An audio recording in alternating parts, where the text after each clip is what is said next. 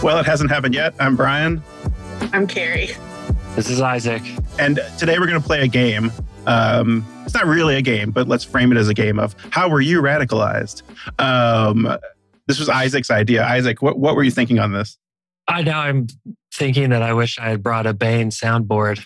I don't know. I've just been thinking a lot recently about the moment that we're in, sort of hopes and ambitions for the future, but just also like the beginning of a process of what it means to go through the kind of transformation that radicalizing can create, like the effect it can have on relationships with institutions or with family or with other people. And just, how do we effectively go about radicalizing more people? I think some of the best ways is to talk about what did it for us. So, and also I think some of my frustrations about some of the pushback that you can receive once you get radicalized. So those are just some of the things that I wanted to kind of talk about and unpack in here from y'all.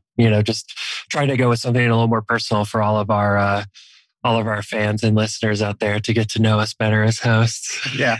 Well, and I think it's also especially unique now. I mean, if it's one of those things, if you're paying attention, it's probably always relevant. But right now, in the wake of, and maybe it's still going on, the whole GameStop stock market thing, it's been fascinating for me to see kind of, I don't want to call them normie, but like middle of the road liberal types that are friends of mine, all of a sudden realizing, hey, wait a minute, this stock market thing and capitalism, that it might not be for me. It's like, yeah, I'm welcome, come on in.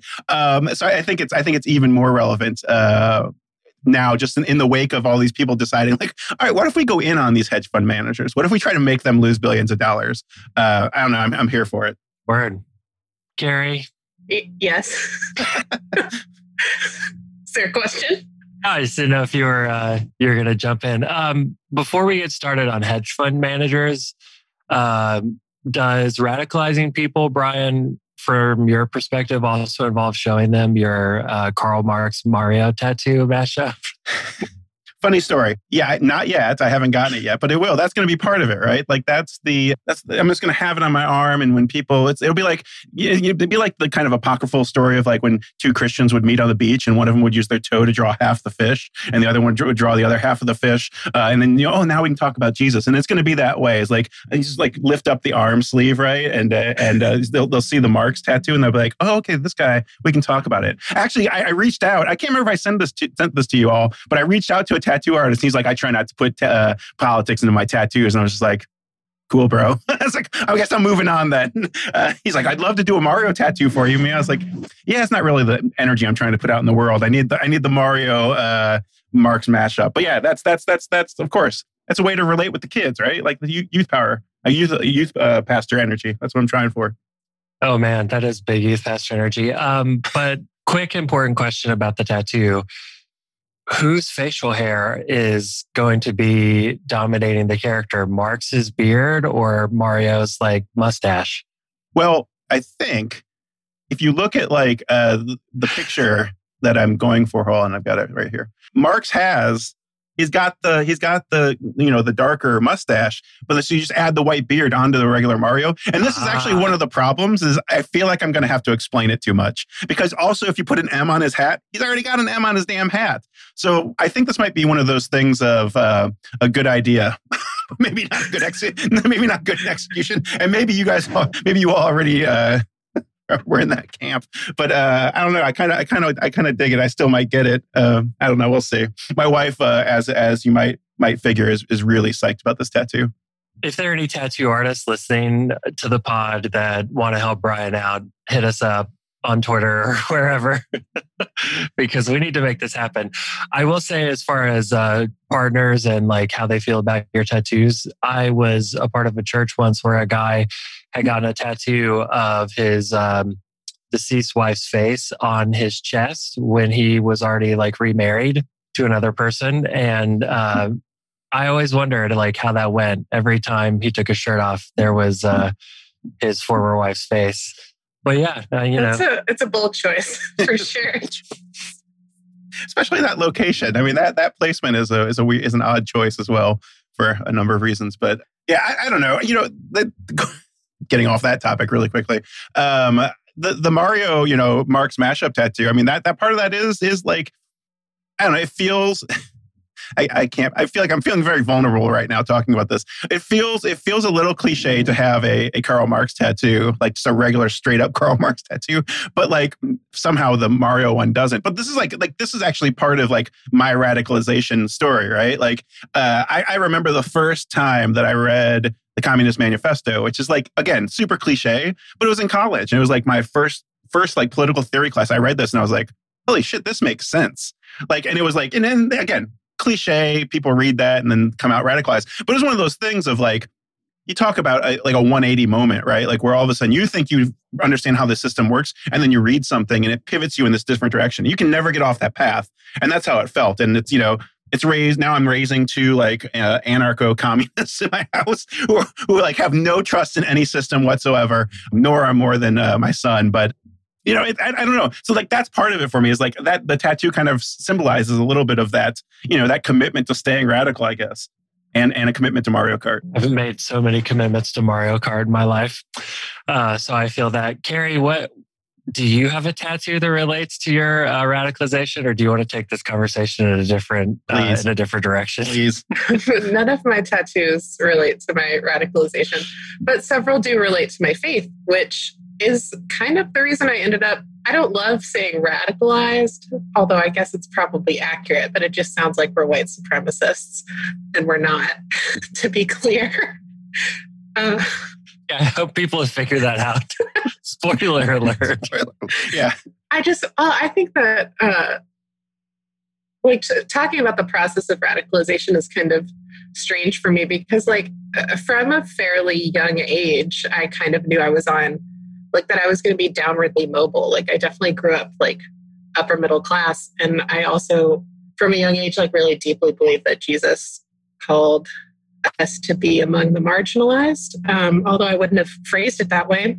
And so I guess just like from college, when I was like looking into ministry and doing missions as a career, I was just already oriented towards, I wouldn't have put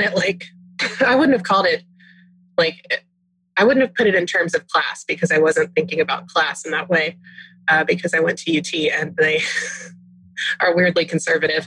But I just knew that that Jesus was not like excited about rich people, and so perhaps it was actually kind of bad to be like orienting your entire life around making money, and that was never my goal. And then I was in the service corps, so I was making no money for an entire year. And before that, I'd worked as a missionary, so I was making no money for an entire year. But then I worked in retail for 2 years, and I think that's what radicalized me. That's the real answer, is that I worked in retail for Barnes & Noble, and I made $9 an hour working 32 hours a week because they didn't want to pay full-time employees. So I had no benefits, and I couldn't pay my bills. And like, at the end of every month, I had to text my parents and be like, can I borrow $50 so I can eat? And I got radicalized. Yeah, it's not that exciting of a story. I was like, unions should exist. But to me, like that is exciting, because I think the majority of people who live in that existence, myself being one of them, for a long time, is they don't break through onto, they don't see that, right? They see it as, well, eventually I'm going to make it to where I'm a manager at Barnes & Noble and I can be the one oppressing people. But it's like, but they don't, I don't think they make that breakthrough, or at least they don't phrase it in a way, because they've been conditioned to think like Marxism or communism or socialism, whatever buzzword scares them most, is bad. So it can't be that. It can't be that the system is broken. This is also another one of my kind of radicalized things, is growing up fairly poor, and just kind of from a young age not being able to articulate that we're different.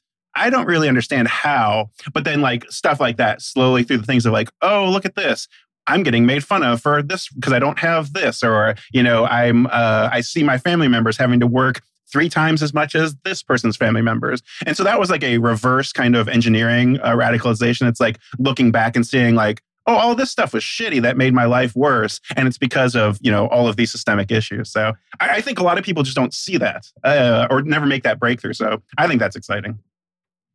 I mean, I think that Carrie, I totally agree with Brian that it is a big deal, because right now, as we're like seen the Democrats talk about raising the federal minimum wage to $15.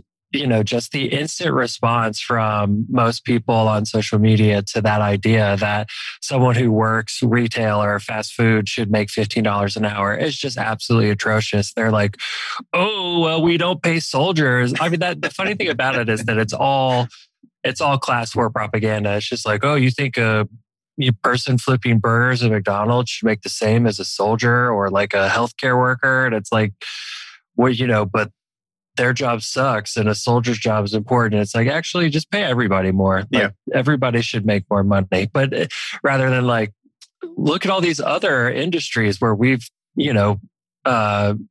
deeply suppressed wages and wage growth. And like, let's just continue to immiserate everybody because some people, but I think this is an interesting thing for our generation because, and this is part of, I guess, maybe all three of our radicalizations, but so much I think of growing up in the Methodist church, but also just like white and sort of lower middle class, or in a particular time of like 90s optimism, maybe was like, oh, your job is going to be like the most meaningful part of your life. And like part of your like vocation as a Christian is to like, use your God-given gifts and some sort of like, if you follow the steps, like kill yourself in high school to get into a good college, and then you'll like ascend into some upper class thing. And then that process just like not working out, like just the reality of the myth that you can't be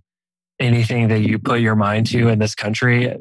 Like, I think that was part of my initial radicalization, which is being a music major in college, seeing a ton of really talented people who did not have the resources, not get jobs and leave the field. And people who were less talented, but knew the right people or had a lot of money from their parents to waste, like actually making it, and realizing that connections and wealth were like the gatekeepers to the arts community. But also this deeper like feeling that even if you played the game the way that our like parents told us to or society told us to, that it was not going to work out. And you can end up in like doing like this idea that your job should be like this fulfillment of you was just another capitalistic myth that our generation is seeing in that downwardly mobile thing, first generation to have like worse living conditions than our parents in American history. Like that shit just wasn't true. So I think that, there's a lot to unpack in that. And it, the experience of like the way effort and sort of ambition get detached from the like reality of the labor market is what a lot of people our age are being radicalized by, hopefully now. So are you saying that people are, in order to kind of have that like job fulfillment, are taking less wages? Is that, or were you saying the opposite? Just to be clear. I mean, I think a ton of people like think that they want to work in a field that gives them some sort of feeling of doing meaningful work. And they either have to realize that that's not available to them. And so they compromise and find themselves in a job that is different from what they intended or what they were trained for.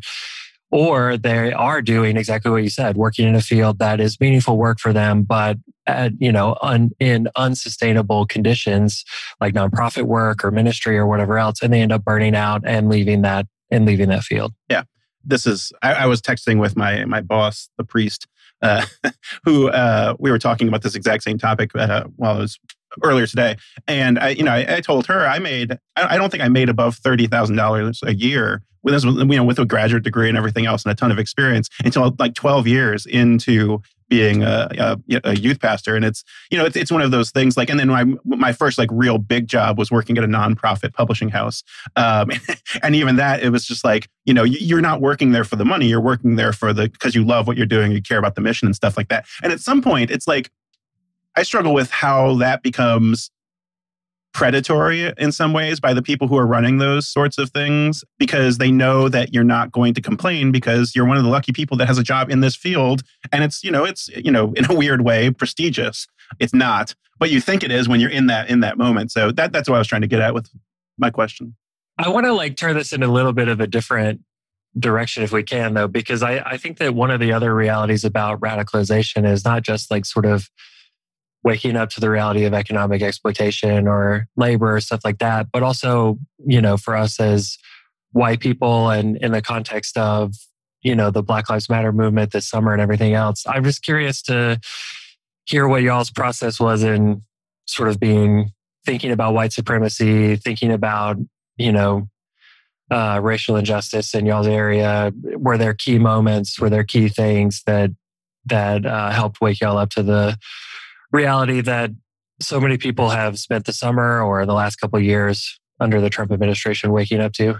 I think for me, so I'm the same age as Trayvon Martin. So that was a really big deal, obviously nationally, when he was murdered. And because I was the same age as him, I think I connected really. I spent so much time like that same summer doing bullshit in a hoodie, like getting Skittles at the gas station. And because I am white, I was never in any danger.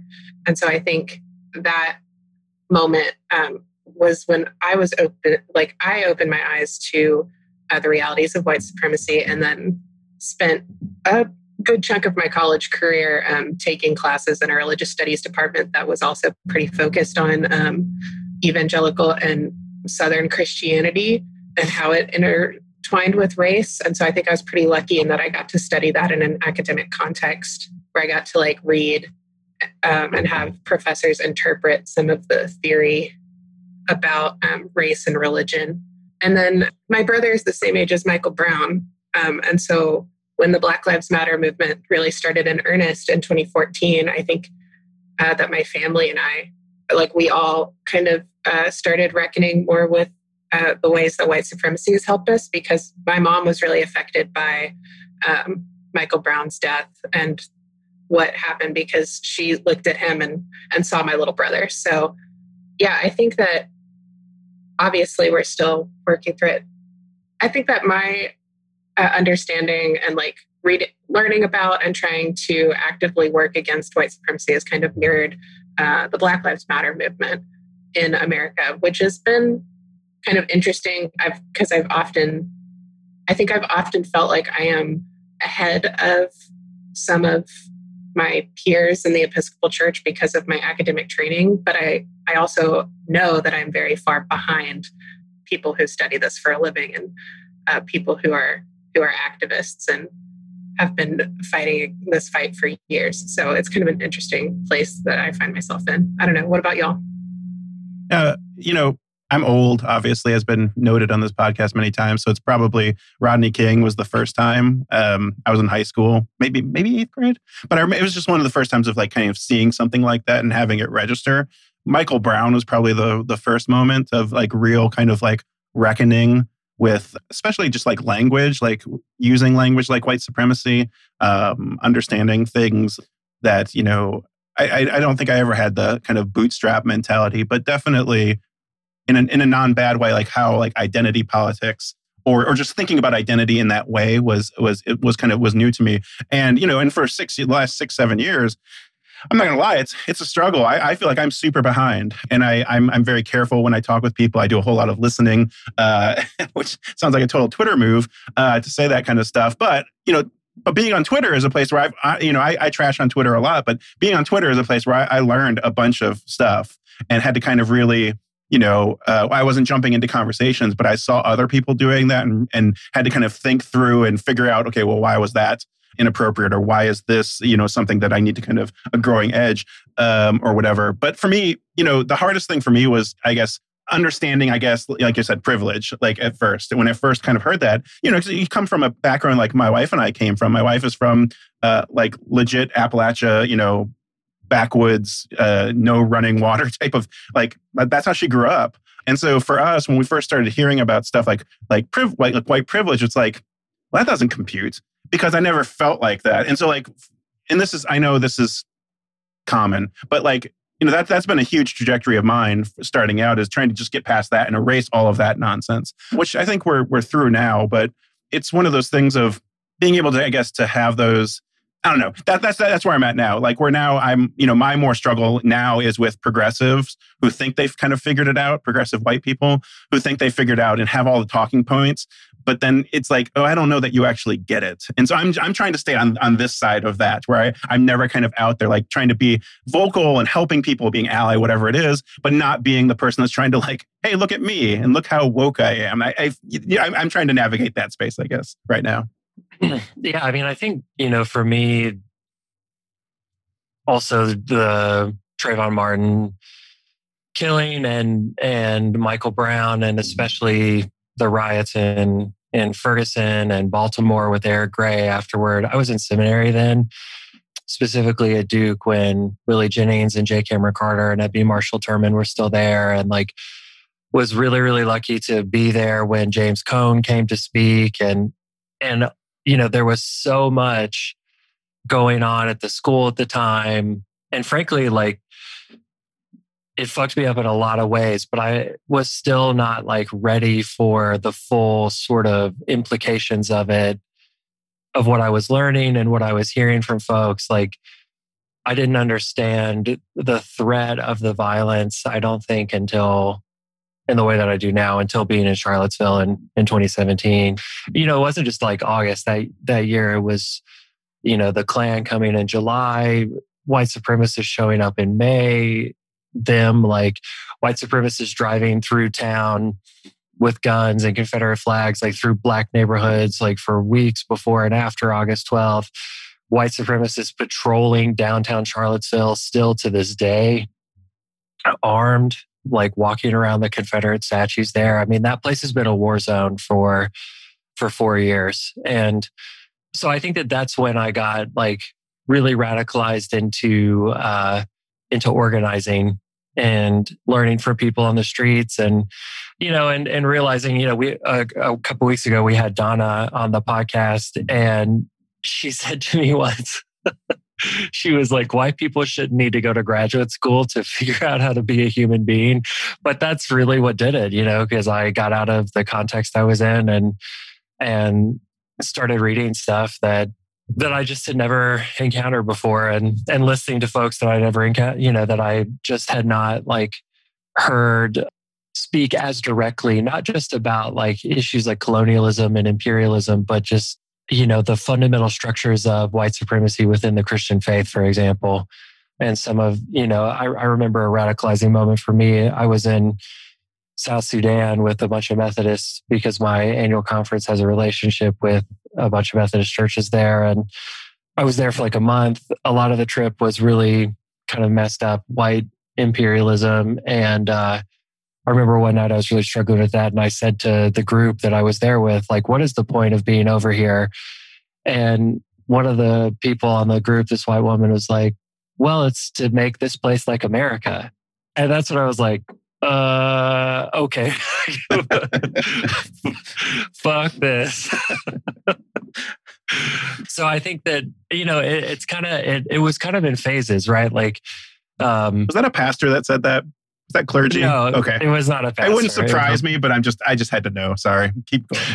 No, it was a lay person. But, like every day we would go to these communities and they would like, it was just the whole trip was so messed up. But like these communities, like the leaders in them would bring us like requests for like, hey, can your church in Tennessee or Virginia send us these things? And they were all like, I don't know. The whole thing was just gross. And that just, it summed it up right there. Like, to make this place like America. And I was like, oh, great. So like, we'll all be satisfied when South Sudan has a McDonald's or wherever the fuck.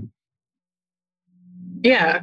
I mean, like, I think I've talked around it on the podcast before, but like going on the world race was a radicalizing experience for me. And I almost got kicked off the race because I vocally disagreed with leadership. They maybe wouldn't characterize it that way, but who cares? And I remember listening to this because I'm gay now, so whatever. But it was like the world race is an exercise in Western colonialism in a lot of ways, and it's like a hard dissonance to square when you are like on fire and you want to go and do good and be good in the world because you think that's what Jesus is calling you to do, and you're within this framework of American Christianity that has never asked you to interrogate your own privilege or interrogate like the white supremacist underpinnings of American religion, because why wouldn't you want to make South Sudan or other places in the global South like America? But you just are never asked to interrogate why that might be bad. And then you get there and you realize that like actually you're not doing any good, and people have given you money personally to do some like ambiguous form of missions when it's like we could have just given people money. Literally, we could have just given these people money and it would have made their lives directly better. Like we could have just given the like $1,000 or whatever that we have as a budget for this month. We could have just given it to refugees and living on Lesbos, and they would have been able to get off of Lesbos. Like literally, that's just what we could have done. And instead we like sent ourselves here to do nothing. So the world race was like a radicalizing influence just because I was squaring that dissonance like actively while it was happening, unlike a lot of my coworkers. This is reminding me of in the initial stages of talking about this podcast. I don't even remember what I said, but Isaac like paused after I said something. He's like, "You need to decolonize your mind, man." And so there's another one of my. I don't remember why, but it shook me as the kids say. I was like, "Oh no!" I was like, "I don't know if I can be in a podcast. What if Isaac does this all the time? It just always calls me out on my colonial thinking." Oh my god! But I think having I mean, I'm not kidding about that. That I was like frozen for a couple days. I was like, oh, okay. But I think like, you know, that's actually what I appreciate about the process of kind of being radicalized is that, or the journey of it or whatever it is that it's like, I always feel like I'm not, I don't know, here's a confession. I always kind of want to be middle of the road. I really want to be like, it seems so much more comfortable and easy to kind of just be like, you know, unity. But it's like, it's stuff like that, Isaac, like, right? When somebody says something or calls you out on it, or you just have a conversation, or you see things, or you finally notice things that is, I don't know, that's the stuff that I really appreciate, I guess, in these kind of conversations. And so it's like, it's hard for me to kind of, I guess, shit on like some of the experiences. Like I've taken kids to like Guatemala, right? And really those trips to Guatemala were not mission trips, quote unquote. They were trips for kids to see third world, or developing, world countries like that live in poverty, and for them to kind of have their world reframed a little bit. And it's like, I struggle with that now, but at the same time, it's like, I don't even know what I'm trying to say. Like there's a development process that I think if you, when you get introduced to it, it's hard to unsee it later on, is what I'm saying. And so having the kind of a constant radicalization by people who are on this same path, or at least seeing this world in the same way, is something that I appreciate about it. So, anyway, just don't call me out on the podcast, Isaac. It's my big fear. I lay awake at night and take my melatonin because I can't sleep because I'm afraid of getting called out, getting canceled on my own podcast. He's only here to make fun of your tattoo ideas. Yeah. Just living rent-free in Brian's mind. Yep, exactly. That's exactly right. Just Isaac. Every time I make a move, I go to buy something at the store. It's like, oh shit, what would Isaac say? Oh man, wow. I'm so powerful. Yeah.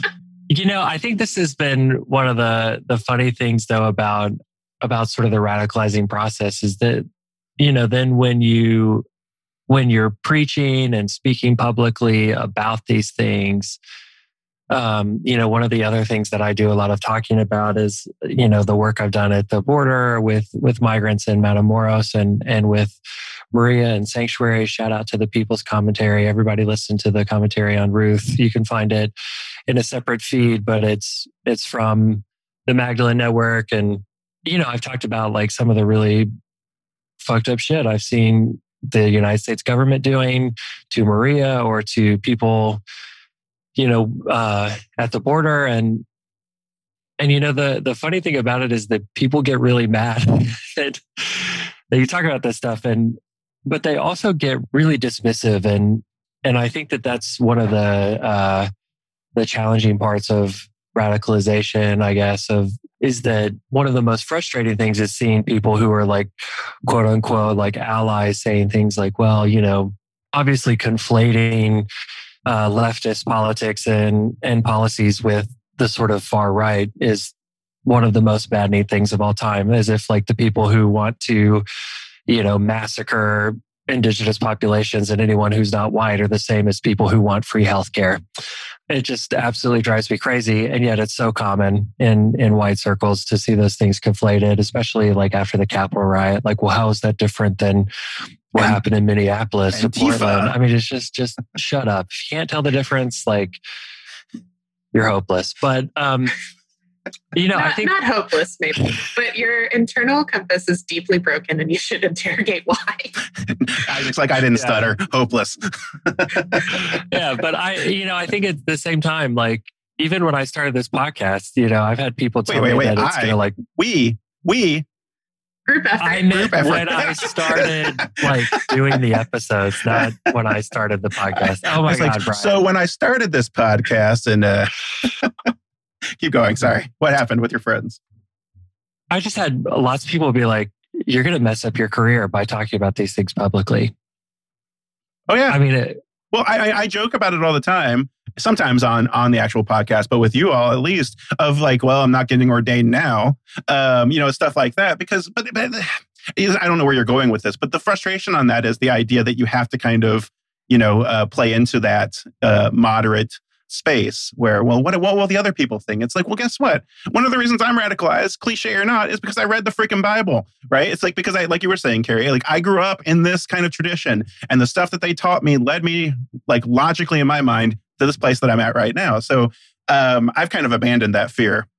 If you're listening, Bishop, I'm just kidding though. That's where you're going, right? Like the idea of like it's not being able to speak this stuff, like somehow we should not speak this stuff for whatever reason, right? Well, but I don't think it's just that. I think that, like, to me, the biggest sort of mind trip of the whole thing is just like, coming out of, the culture we were all sort of raised in, is different and varied as it is. In some ways, it's the same. It's the culture of white supremacy. That it's just realizing, like, looking back on it after this change and realizing just how deeply conservative it is.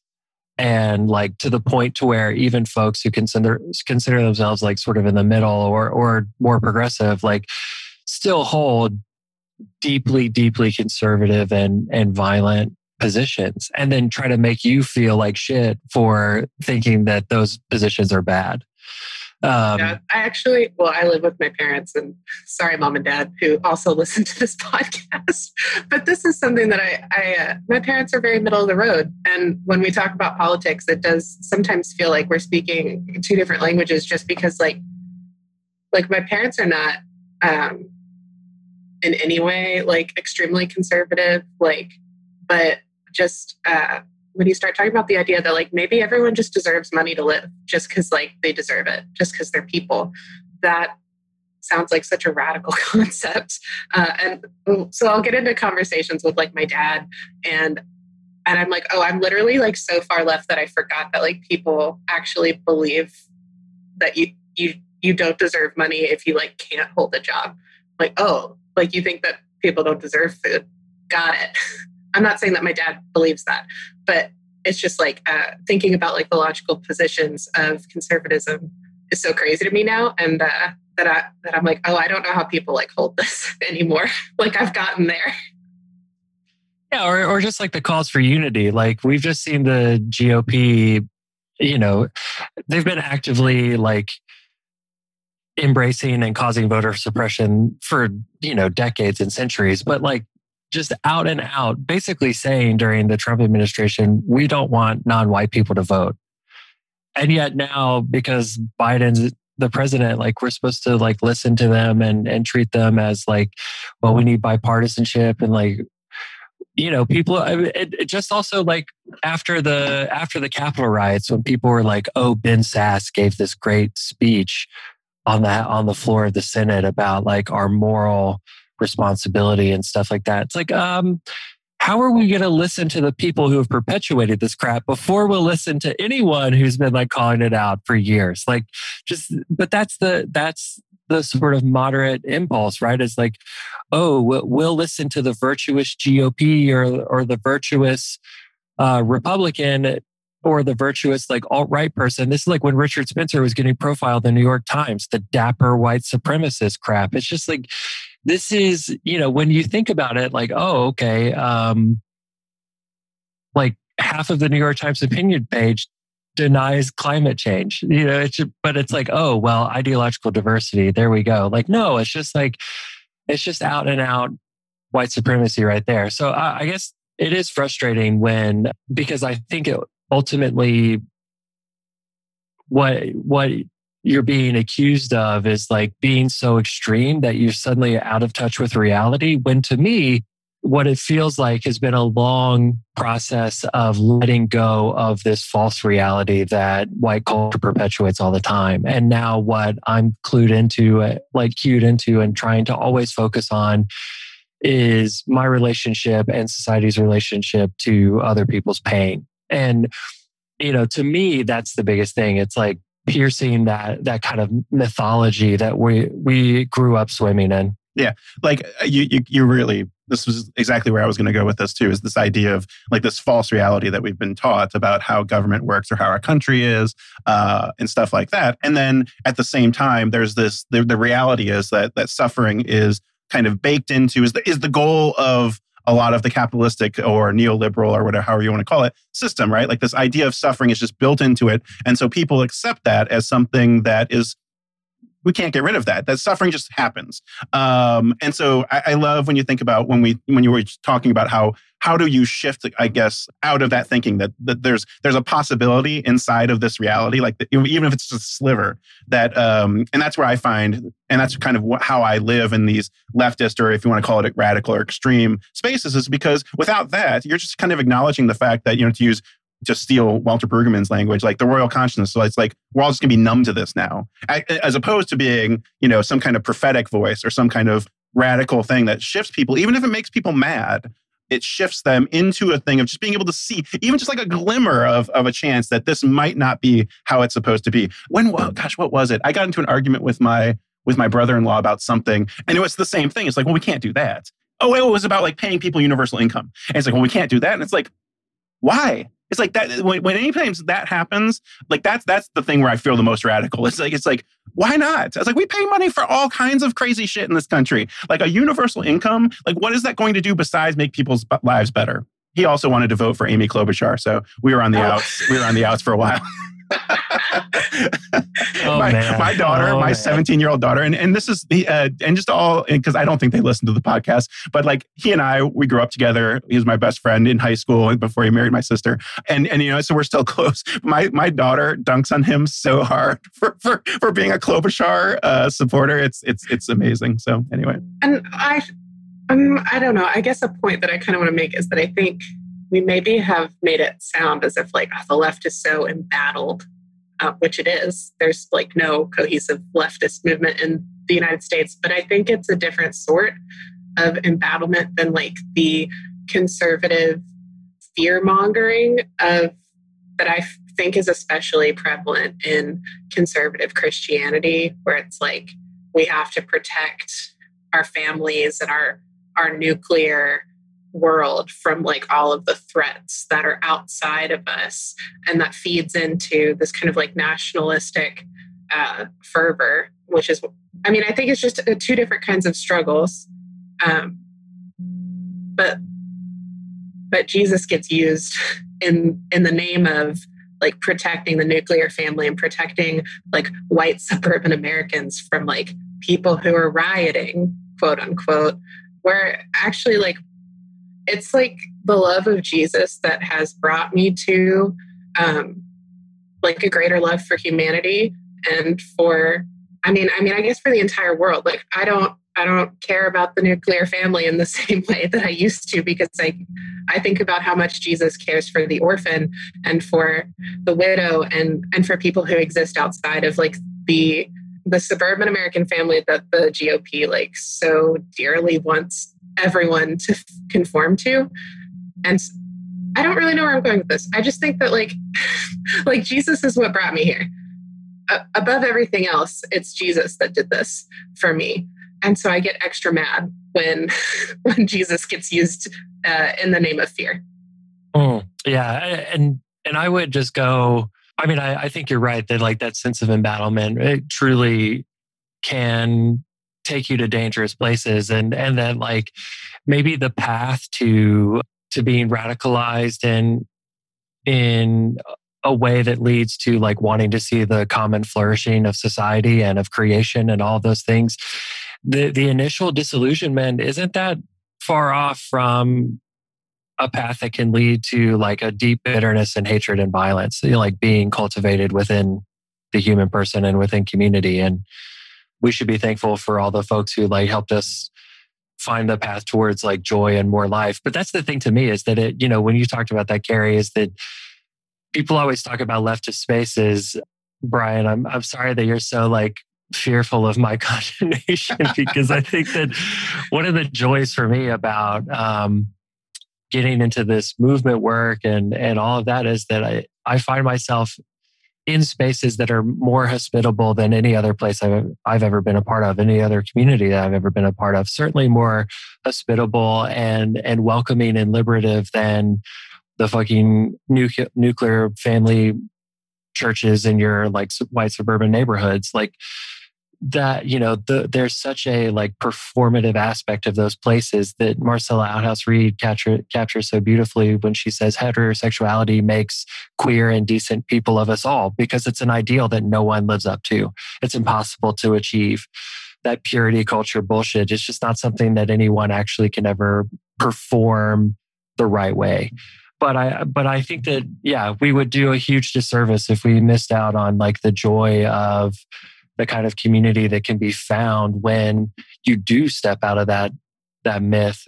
And I think the other thing that this makes me want to sort of point out is that so often on the pod, we end up having conversations that are sort of like, oh, how do we like fix, the institutional church, or how do we fix like contemporary politics or anything like that? And I think, like Elle was talking about that to me after a comment I made a couple of weeks ago. And I think to me, it's not about fixing anything, right? It's about at this point, like just dismantling and revealing. And, the system that we live in, even in like the mainline church, like, and I think this gets back to some of your point, Carrie, so I'm going to wrap it up and shut up in a second. But like, because if we continue to sort of contest territory with the folks who are doing what you exactly said, like also using Jesus to prop up their like fear mongering and their like preservation of the white supremacist station that we live in and all of its institutions and stuff, if we just want to like fix what they see as and claim as theirs,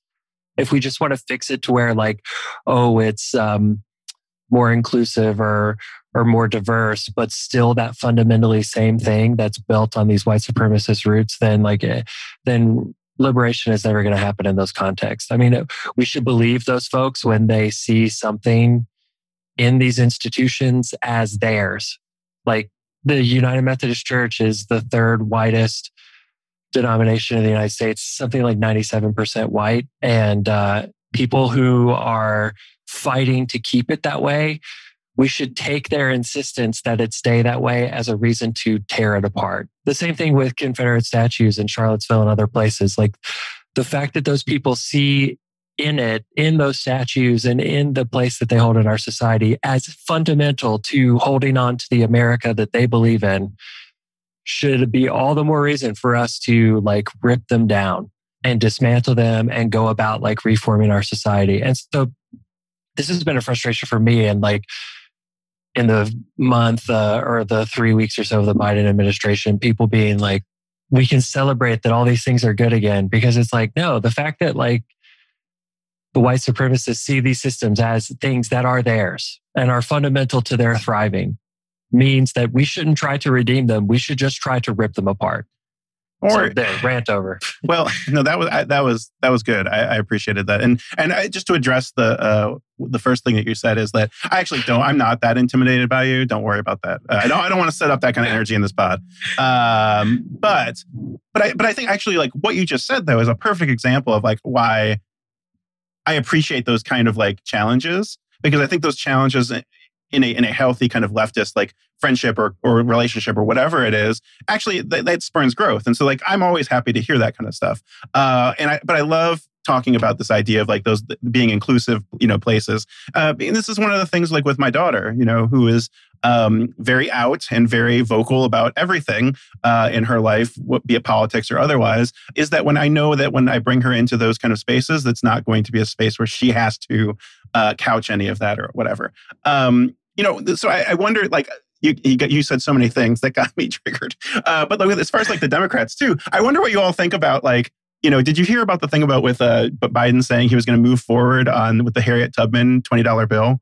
And that felt like one of those things like, I don't know how to think about this. My immediate knee-jerk reaction was, well, this is just like performative shit, right? This is just something that's like a gloss over fixing anything real. But then again, I'm like, okay, but does that kind of representation and stuff matter? And the reason I'm bringing this up is because I think like this is part of the conversation that, for me, when you talk about being radicalized, is being able to actually like see things like that and vocalize them and be wrong with them publicly. So I don't know if you guys saw that, but when I saw it, I kind of just like, I groaned. I was like, oh, God, like maybe we could work on something like getting stimulus checks to people that are suffering and not necessarily worry about this right now. Anyway.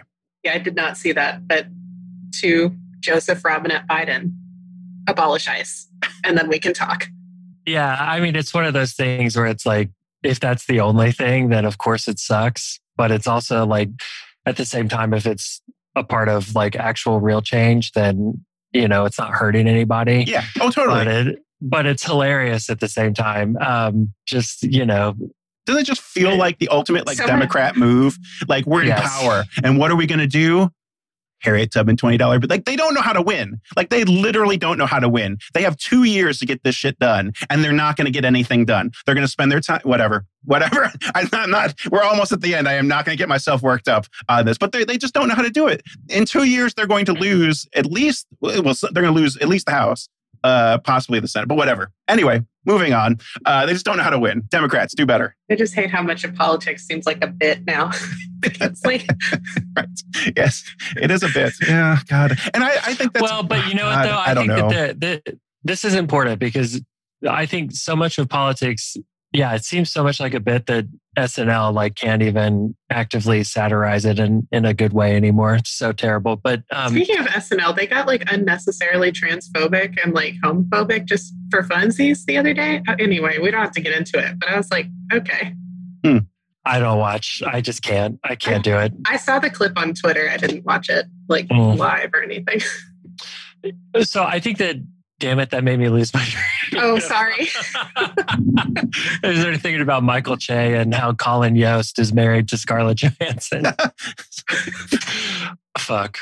I don't know. Okay, well, do we want to do a fight corner? Oh, let's do it. Hang on. Before we go there, I wondered if people had any like texts or other recommendations for folks who are reading this that want to get radicalized or help them on your way to it. Brian referenced Communist Manifesto earlier, but are there other things? I mean, I have a couple that I want to shout out. I have one that's kind of niche, is it niche or niche? Whatever. It's maybe a specialist for people that are in ministry, but I read Caring for Souls in a Neoliberal Age by Bruce Rogers Vaughan, which sounds like it sounds pretty vanilla. But it's like, this is one of those books that when I read it, I was like, holy shit, this is it. This is like the next level. I leveled up on my radicalization because it's just this idea of like, how do we take care of people when they either don't acknowledge that there's systematic things are happening against them, no matter who they are? How do we take care of those people? And how do we also see that and help other people see it? So Caring for Souls in a Neoliberal Age by Bruce Rogers Vaughan. Exceptional book.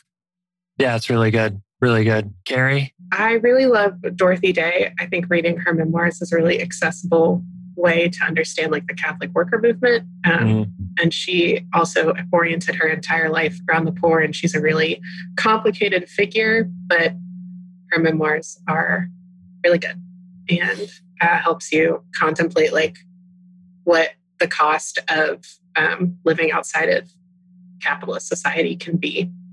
Word. Yeah. I think that probably the biggest one for me, if you're into really theory heavy stuff, Walter Benjamin has an essay called A Critique of Violence that is just really, really important, really difficult to get through, but it's short. And if you're in a graduate school setting, I would recommend that one. But for anybody, I think the biggest thing for me theologically has been James Cone's The Cross and the Lynching Tree. It's just it's got a couple of, I mean, the whole thing is incredible, but some of it has just been like a thesis statement for me for a while now. And I would say that one is huge. And anything written by Willie Jennings also gets a seal of approval for me.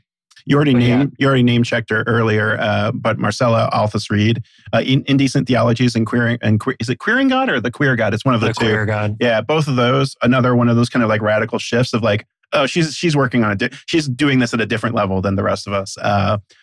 So those are both really awesome too. Before we turn to Fight Corner, though, there's one more that I have that I think I need to shout out, which is Learning to Speak God from Scratch by Jonathan Merritt. Another radical book that might transition us into the Fight Corner. I don't know if I want to do the Fight Corner because if he hears about it, then we're going to end up on his Twitter feed. Bring it, Jonathan Merritt. I know. You may have recently heard, if you follow Daniel Mayfield on Twitter, that it turns out that when you scratch at one prominent post-evangelical, you get the whole hive mad at you, which is why Jonathan Merritt, fight me, bitch.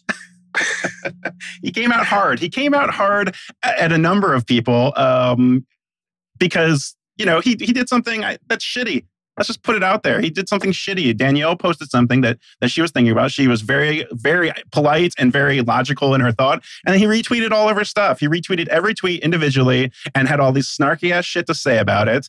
And he's out. Usually I don't wade into the Fight Corner. I try to be middle of the road. But, I got you. I'll be your second. Is that what they have in the duels? Seconds? I'll stand there and just tag me out. I got all this professional wrestling background. I'm ready. Tag me in. I'll give him the people's elbow. He's out. So anyway. Listen.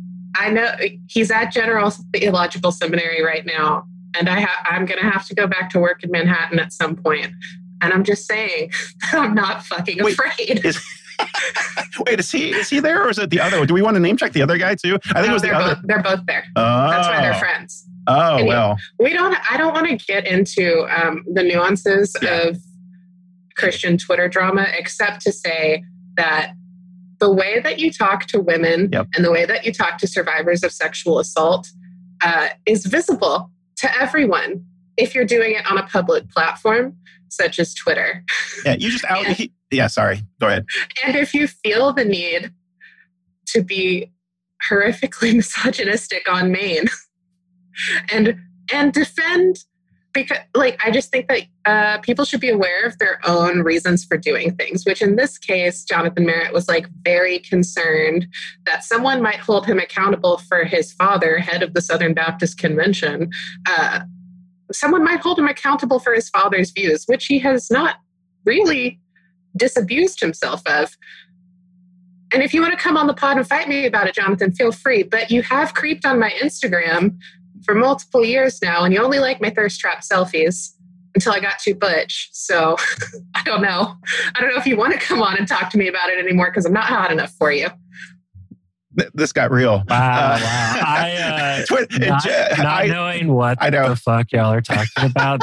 I'm trying to draw conclusions about the subject matter, and I am so confused. We might just need to cut out the entire Fight Corner because it's honestly too much to go into. It was it was at root a very sad situation because DL was trying to talk about the ways that people enable abusers in church spaces and the way that abuse gets enabled because people don't want to lose clout or access to fame. And instead of talking about the ways that Christian celebrity is built on systems of abuse, Jonathan decided to instead attack DL for her tone, I guess, or for... And called her abusive, and people called her demonic. Brian Zand got in on it and said this was the spirit of the accuser. Brian Zand. Come on, man. Honorary Fight Corner to Brian Zand, who I could definitely take. Congratulations, you made it in with a bullet.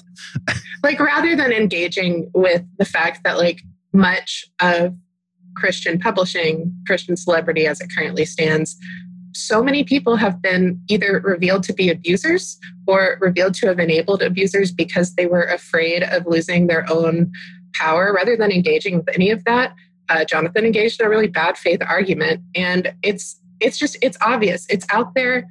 Women see that. Children see that. Survivors of sexual assault see that. And And it becomes clear who is going to be protected in these conversations and who isn't, and who's like collateral damage in your chase for clout. It's disgusting. Yep, 100%.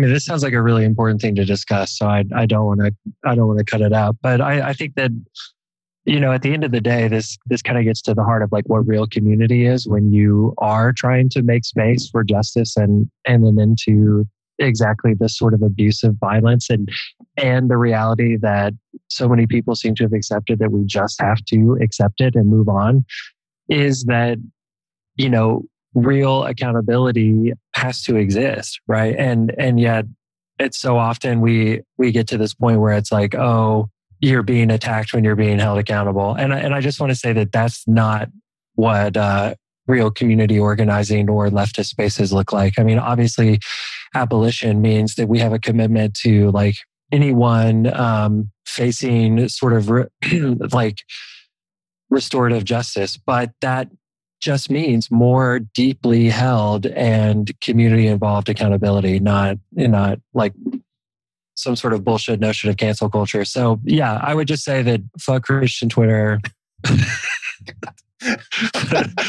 Jonathan Merritt, meet Carrie in the Chili's parking lot. Yeah. Can I just say one thing too, real quick on that? Is that you both nailed it. But this idea of like that, if you're going to operate and if you're going to try to seek out clout and kind of carve your way out of like into ex-evangelical or whatever the hell he would call himself into this more progressive space, then you have to be able to hear when people say this to you. Like that's part of being in the, like you said, in the leftist space is being able to hear that someone said, you know what, you did something shitty. And I need you to understand that and not retweet everybody and be like, well, maybe you shouldn't follow me, which is what he said to me. Guess what, Jonathan? I wasn't. So anyway, I think it's just, that's part of being in this space too, is being able to, like you said, be held accountable for the shitty things that you might not know you're doing. In his case, I think he knows he's a clout chaser. End of story. Well, turn the lights off at Chili. Here he comes. Oh God. Wait, what? We're getting into it. Wait. Yeah. Oh no. This is also, as we're talking, Isaac has been like, what do you call it? Re-upping his Twitter account. He's like, I can't miss this. Reactivated. No, I didn't. It just makes me think about Rob Lee, like praying with a politician who's credibly accused of sexual assault and praying over him the verse from Genesis 50 or whatever chapter it is about where Joseph says to his brothers, like, you meant it for evil, but God meant it for good. Like, as if, abuse accusations could be meant by God for good, or sexual abuse in any way could be meant by God for good. So but as a way to maintain clout with political figures. Yeah, I mean, if that's the business that we're in, then you're actively engaged in propping up those institutions and putting a polite face back on white supremacy. And wow, yeah, Christian celebrity generally pretty terrible. Be awesome though if we had a Patreon right now that we could drop and be like, but anyway, hit the subscribe button.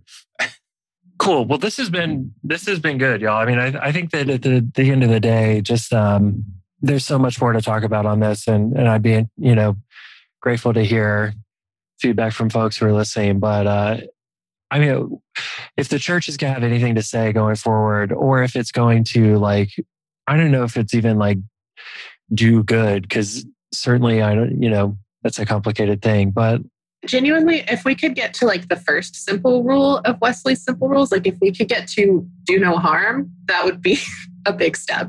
So.